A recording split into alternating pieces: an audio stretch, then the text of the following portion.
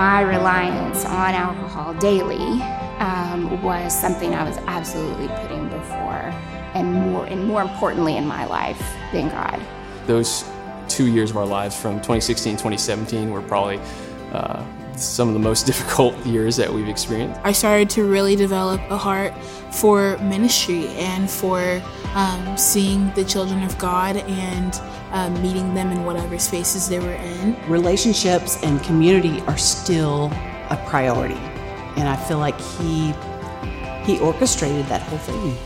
God has answered that prayer many times over. And I know he's not finished with us yet because we're still here.